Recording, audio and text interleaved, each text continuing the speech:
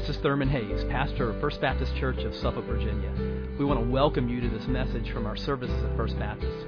We're a congregation that is seeking to touch lives through the life-changing power of the gospel. I pray that you'll encounter Christ in His power and love even now as you listen. Good evening, everybody. It's good to see you. Thank you for traversing the possibility of inclement weather to come here. Because when I rolled out of my house to come here, I thought the heavens were just going to pour out. But they didn't. So even though I brought my umbrella, who knows what the case will be after we leave here. So it's good to see you all. My name's Alan Cruz. And if there's anybody here for the first time visiting, I want to welcome you with the joy of our Lord Jesus Christ and hope that you come and you leave out of here refreshed and invigorated in the Spirit. And we're just going to try and have a good time tonight. I miss seeing y'all. My friends at Cypress Chapel Christian Church send their hellos.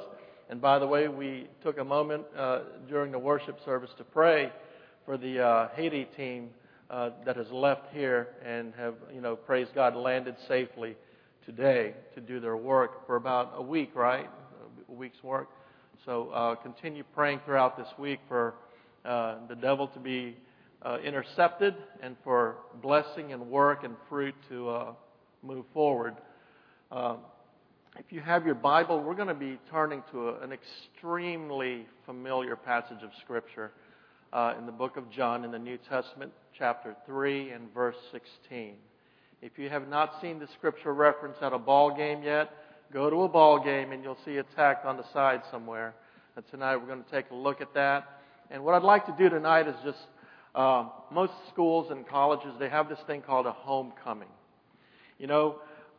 So many times in the course of our studies and in the course of our edification in Sunday school and preaching and just listening to sermons and then going out and living what we learn, most of the time the gospel is somewhat tacked on at the end, and we mention the gospel for the folks to respond to who do not know Christ. But what I'd like to do today is, and I've made this a point in my ministry at least one time during the year, I am going to take an entire session, an entire message, and just focus on the gospel of Jesus Christ. How to get to heaven and man's greatest need. And that's what we're going to focus on tonight. Throughout the entirety of our, the little bit of time that we have together tonight, to just focus and have a little homecoming and go back to that really special place that eventually landed us here. In fact, the reason you're here tonight is because something extremely wonderful has happened in your life and in my life at some point. It may have happened recently. It may have happened years ago. And what is that event? We came to a place in our lives when we realized I was a sinner, and that because of my sin against a holy God, I had to bear the consequences of that sin, which is not only physical death, but also spiritual separation from God in hell forever and ever. So I came to that point in my life, and I know you did too, and gloriously, you knelt before God. I don't know what you did, but you bowed your head and said, Lord, I believe what Jesus did for me on the cross, and I invite Him into my heart and life forever, and I want to serve Him for the rest of my life. And I can tell you, and you can probably testify to this, is that you and I are not the same person since that time. Although all of the elements of sin and its aggravation in our lives has not left us, because we deal and contend with it on a day-to-day basis. Christians, they say, aren't sinless. They sin less. And I can tell you, I sin less. But sometimes my family realizes I sin a little bit more sometimes.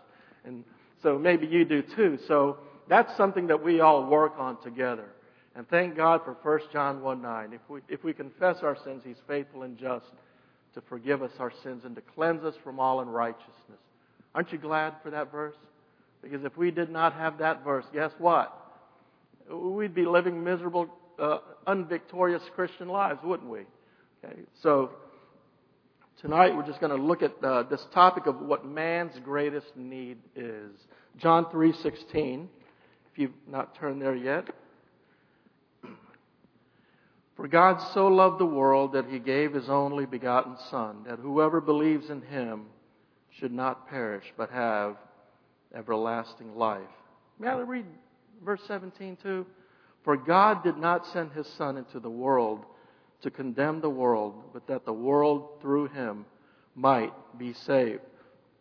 So as we think about man's greatest need today, his greatest need is to be saved from his sins. I want us to take a little bit of a moment to think about what our society is like now today. It isn't like the days of Leave It to Beaver or the Brady Bunch or Green Acres or even Sanford and Son for that matter. You know, the days we live in today are extraordinary days. They are days that make us shake our heads. We turn on the television set to watch the daily news. We get on the internet and see what's going on, maybe through CNN or Fox News or whatever news outlet you subscribe to. And some of the things that are going on in this world that people do are just absolutely phenomenal and incredible. The things that we see that make us shake our heads. And you ask yourself, how in the world can people do some of these things? The horrific things that parents do to their children, that children do to their parents, that armies of the world inflict on innocent people. All over the world, the financial woes, the moral decay that we see today, these are things that, cause us to wonder what in the world is going on. And the Bible is very specific on what actually is going on. Man's heart is decrepit. I think over there in Jeremiah it says the heart is deceitful above all things and what? Desperately wicked. That's a pretty strong commentary on the heart coming from the Word of God. The heart is deceitful. That means it's a liar and desperately wicked. When was the last time you called somebody wicked? Hey man, you know what? I think you're wicked. Something's wrong with the inside of people's hearts. People try to explain away what's actually going on. People say it's because of their upbringing. People say it's because of their environment. People say it's just because of bad luck. And people say it's just, it's just what they want to do. But God doesn't spend a lot of time giving us big words about what's wrong with man. You know what? He gives us a 3-letter word, sin. That great preacher from time past, Adrian Rogers, said, sin thrills and then it kills. Sin fascinates and then it what? Assassinates. Nothing could be truer. This dormant ability for evil and this dormant ability for extreme good lies inside every one of us. So God, what He does is He confronts us with this seed that's inside of us that started all the way back in the book of Genesis. Many of y'all are familiar with that. So this is our homecoming. And how did that start? Where did evil originate? We have to ask that question. And we think about a long rebellion that occurred a long time ago. And we're made aware of it in Isaiah chapter 14. It talks about this wonderful, beautiful angel that God created. His name was Lucifer back then. But he was renamed Satan when he put it into his heart and said, I will be like the Most High. I want to be God. I want to rule above Almighty God Himself. So what happened? God threw him out of heaven. And a third of the angels, we hear, fell with him, who are now the demons. He's now been renamed Satan. And so God creates us, the first man and the first woman, and He tells them specifically in the beginning, He says, I want you to eat everything you want out of this garden. It's the most wonderful salad bar you could possibly imagine. We've got figs, we've got broccoli, if you like broccoli. I know there's cabbage there, wonderful flowers. Everything, the place was literally teeming with agricultural bliss. But He gave them one caveat, that one right there. Don't even walk towards that. Don't even look at it. The day you eat from that one, you are going to die. When they did eat of it, they didn't die right away. They died spiritually. So they go over there and they disobey God. That tree was a symbol to see if they would be obedient to their almighty Maker. And I don't know what kind of fruit it was. A lot of people say it was an apple. For me, a nice Georgia peach would be a more enticing fruit to eat than an apple. But Satan, in the guise of a serpent, tempted them with the very same thing he wanted to do with God. He wanted to be God. And then he tells our first parents, you shall be as God, just like him. And so guess what? That sin transferred over to every man that has ever been born ever since. We call that inherited sin. And then there's a second type of sin. It's called imputed sin. From the time of Adam and Eve to the time of Moses, when the law came, every time man violated God's commandments, that violation was imputed to us. And there was a consequence that was required for that violation. Sometimes back then it was stoning, death. You were under the law. And there's a third type of sin, and that is personal sin. Those are the ones we commit on our own. The choices we make out of our own volition. Three types of sin: inherited, imputed, personal. But then there's a fourth imputation. Listen to this carefully. There's a fourth imputation. And this is the imputed thing that Jesus did. He took our sin and imputed them on himself. That is the miraculous thing about the gospel, is that our sin, instead of us paying for it, was laid on Christ, and he died. He paid the price. He paid the judgment that was required on us. Substitutionary death. If somebody came along and just asked you and told you, I want to pay off all of your debts, or somebody came to a death row inmate and said, I want to die for this person, that death row inmate would jump for joy. And that is what Jesus did for us. He took our sins on a cross. So that is what is wrong with man, is that man is a sinner. The Bible is very specific about our sin. And nobody likes to talk about sin too much anymore today, do they? But you know what?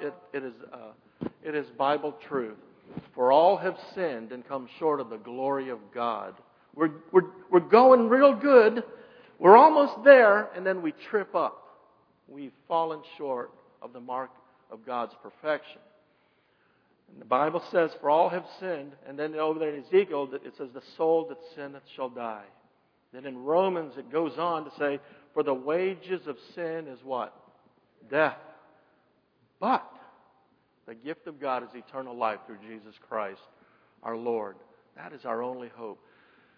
Every person that has ever been born has that seed. When my kids were growing up, I never had to tell Joel, would you please stop telling the truth? I never had to tell Jenna, would you please stop being so obedient? Imagine that. They knew how to do the opposite already. I didn't have to teach them. And that's probably the same with your kids. It's the same way for every family. This thing called sin has converged on every life in this world. And sin is destroying, and sin corrupts. And sin it is the propulsion for evil. Evil is just a manifestation of, everything we see. So man's greatest need is to be saved from his sin. And God's greatest gift was his Son. Think about that. God showed his love toward us in that while we were yet sinners, Christ died for us. He didn't have to come, but you know what? He loved us that much. For God so loved the world. L-O-V-E. It's hard to define that word sometimes. Gary Chapman from the 5 Love Languages defined it great. You probably heard him before. He said, love is a word composed of 2 consonants, L and V, 2 vowels, O and E, and 2 fools, you and me. I like that. But you know what? God still loved us. And since we're sinners, guess what? We are God's enemy. When you're a sinner and you're not saved, you are at enmity with God, the Word of God says. enmity with God. You are His enemy. And I've always thought about that verse where it says, love your enemies. Probably one of the hardest things for us to do is to love our enemies. Somebody that has just absolutely, totally wronged us. To love your enemies. And if you think about it, God has been doing that all along. When He says, I love you, for God so loved the world, He was constantly loving His enemies. We were His enemies at one point. The Bible says, it talks about here where, he who doesn't believe in Him is not condemned, but he who does not believe in Him is condemned already because he has not believed in the name of the only begotten Son of God. Love your enemies. God has proven that over and over in our lives by loving us when we were once His enemy. Now we're called the friends of God. We're the children of God. John 1:12. To them that received Him, He gave us the power to become the sons of God, even to those who believe on His name. So imagine the immensity of that. God coming down in human flesh in the form of a baby. I just had my little niece for about 3 days. And boy, she can cry and praise the Lord that way. I tell you what, she's got good lungs. Feeling those fat little thighs and the cheeks and everything. I love that. And to think that God came in that form for us. And the devil did all he can to take that baby out. But that baby grew up. And he had a 3-year ministry that is still impacting our world today. And our ministries today. And he said he's going to build his church, and nothing's going to destroy the church. We're still here. Christ came in our stead, and I am just so thankful for that. I hope not a day passes where you don't thank God for your salvation. Thank Him for your salvation every day. That was the greatest need for us, is to be saved from our sins, and God delivered. Remember back in Genesis when He told Adam and Eve that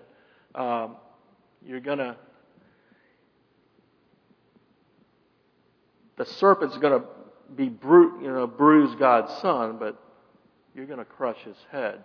Well, what happened on Calvary is that the head of Satan and all of his demonic powers and everything else were extinguished finally. He crushed our enemy's head, enabling us to finally have victory over sin. Not only do we have our greatest need, we have our greatest gift. What is our response to the greatest gift? Our response today is to receive that gift freely. It's a gift. You never think about salvation as that, but it is a free gift offered to us. And that's the only way we can accept it. Most people out here you talk to, they're trying to work their way to heaven. Knocking on heaven's door by their own efforts. But I'm so thankful that we don't have to work for our salvation because somebody did all the work for us already on the cross. And the Bible specifically says, for by grace are you saved through faith, and that not of yourselves, not of works. It's the gift of God. Not by works of righteousness which we have done, according to Titus 3:5. So, here we have our loving God offering us this free gift to us. And what do you do with a gift? How many times has somebody given you a gift for Christmas and you said, okay, how much do I owe you for this? You've never done that because they give it to you freely of their own volition and love to you. Adrian Rogers told a story a long time ago about a woman that was very sick, and her mother left her all day because she had to go work just to provide for them. And the young lady said, Mom, I could really use some fresh fruit. I'd really like to have some fresh fruit if we can afford some. And she thought about it and said, I'll see what I can do. So on her way to work, she passed by this really big wall. And this big wall had a big iron gate, and it was open. And she looked in there, and she saw the most wonderful vineyard she's ever seen. And she walked in a little bit, and then walked in a little bit further to notice all of these great clumps of juicy grapes hanging from those vines. And then she thought about her daughter. And then a voice from behind her sounded, "What are you doing here?" And she said, "I just came in," and she told her story. And then, while she was explaining herself, another voice from behind the gardener who confronted her, "What's going on here?" It was the king of that village. "Sire, she came in here. I don't know what she was doing here." And then the king asked her, "What's your story?" And she told him the story about her daughter. And then the king took out a dagger from its sheath that was on his waist and started walking towards her. And instead of walking towards her to attack her, he walked directly towards those large clumps of grapes. And he said, "Madam, stretch out your apron." So she stretched out her apron, and he started cutting those luscious, plump, juicy grapes and started placing them on her apron. And there were so many he had put on there. She said, "Stop, stop. I can't afford all of these. I don't have enough money." And the king looked at her sternly, straight in the eye, and said, "Madam, if you're going to take the king's grapes, you're going to have to take them as a gift, because the king's grapes are not for sale." And you know, that's the same way it is with us. This world of ours, they are banking on good works. They're banking on their behavior. They're banking on what they've done.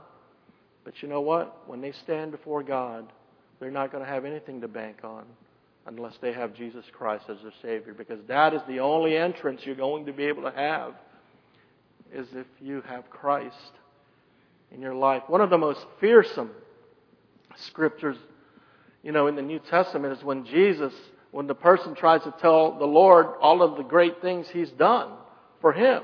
In your name we've cast out demons and such, and the Lord looks at them and says, "Depart from me, you accursed, I never knew you."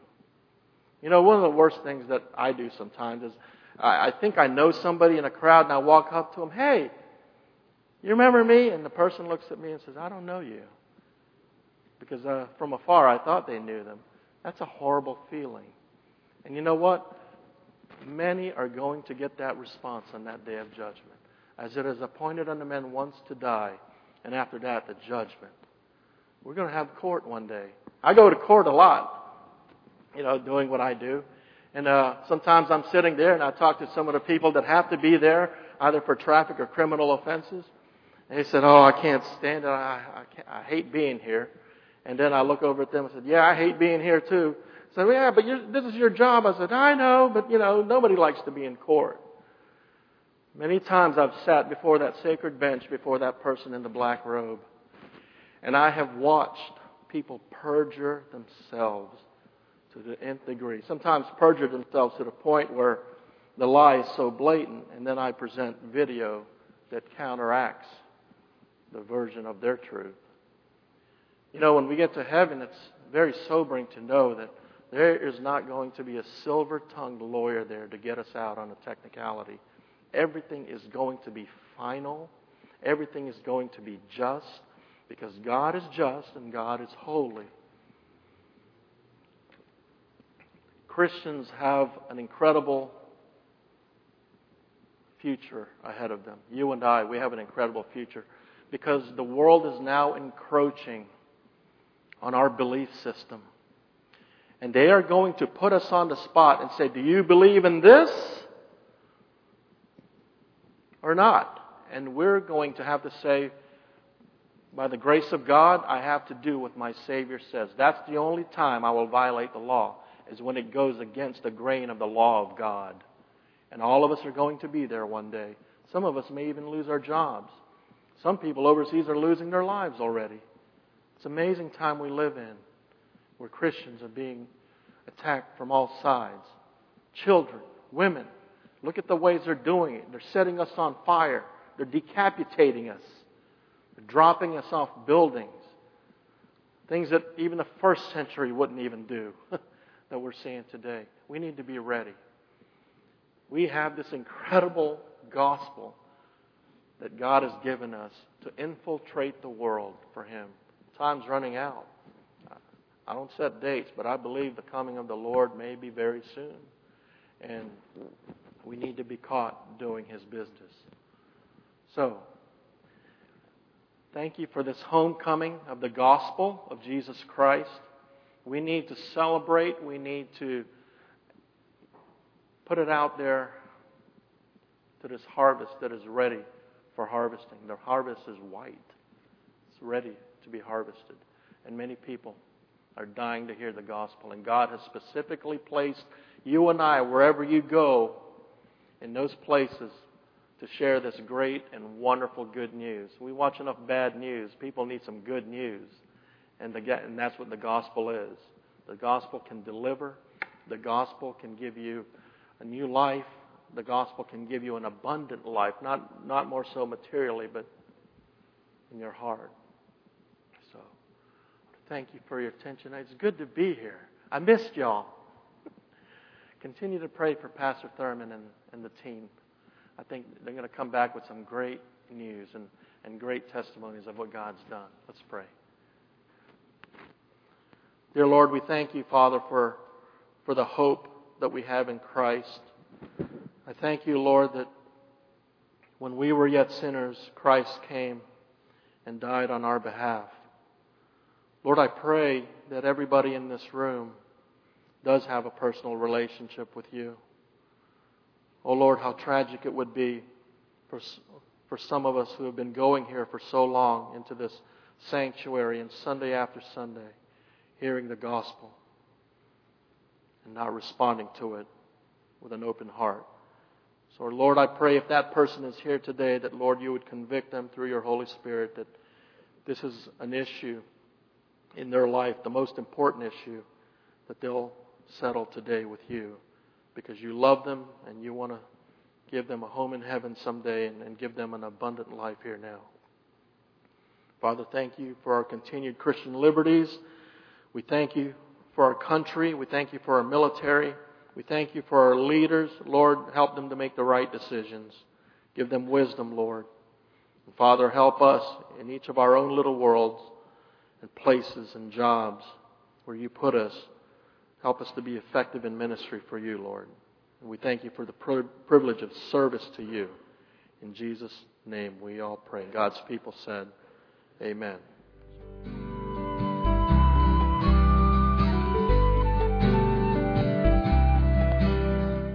I hope you've been blessed by this message. Christ is the answer for every need, now and for all eternity. As someone once said, Jesus plus nothing equals everything, and everything minus Jesus equals nothing. Have you trusted in Jesus as your Savior? If not, why not now? His arms are open wide to receive you. It may help to pray a prayer like this. Father, I know that you are holy and that I have sinned and fallen short of your glory. I know that you are a righteous God who must punish sin, but I believe that your Son Jesus took my punishment for me, died in my place, and rose from the dead so that I could have eternal life. Right now, I turn to Jesus and trust in his finished work for me. In his name I pray. Amen. You know, the Bible says this in John 1:12.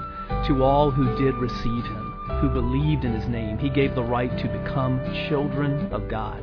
And that means that if you've received Christ, God has adopted you as his beloved child, his very own son or daughter. Just imagine it. Almighty God, the Lord of this universe, the one who possesses all authority in heaven and earth, is now your loving Father, and you are his child. You say, I love him. How can I honor God with the rest of my life? Well, when you love someone, you want to spend time with them. We get to know God through his word, through prayer, and through his people. I would encourage you to pick up a copy of the Bible and begin to read it. Begin to pour out your heart to him in prayer. And find a church family where the Bible is preached, where Christ is exalted, and where his love is flowing. If you're local, I want to invite you to the church I pastor, First Baptist Church of Suffolk, Virginia. I'd love to meet you and help you in your Christian journey. I would love to connect you to some other people who love the Lord and who would love you too. Come to one of our services. We worship at 8:30 and 11 on Sunday mornings. Be sure to speak to me before or after the service. Maybe you live outside our area. I'd love for you to write me. My email is pastor@fbcsuffolk.org. Tell me what God is doing in your life. If you have spiritual questions I could help you with, please let me know. We're on this journey together.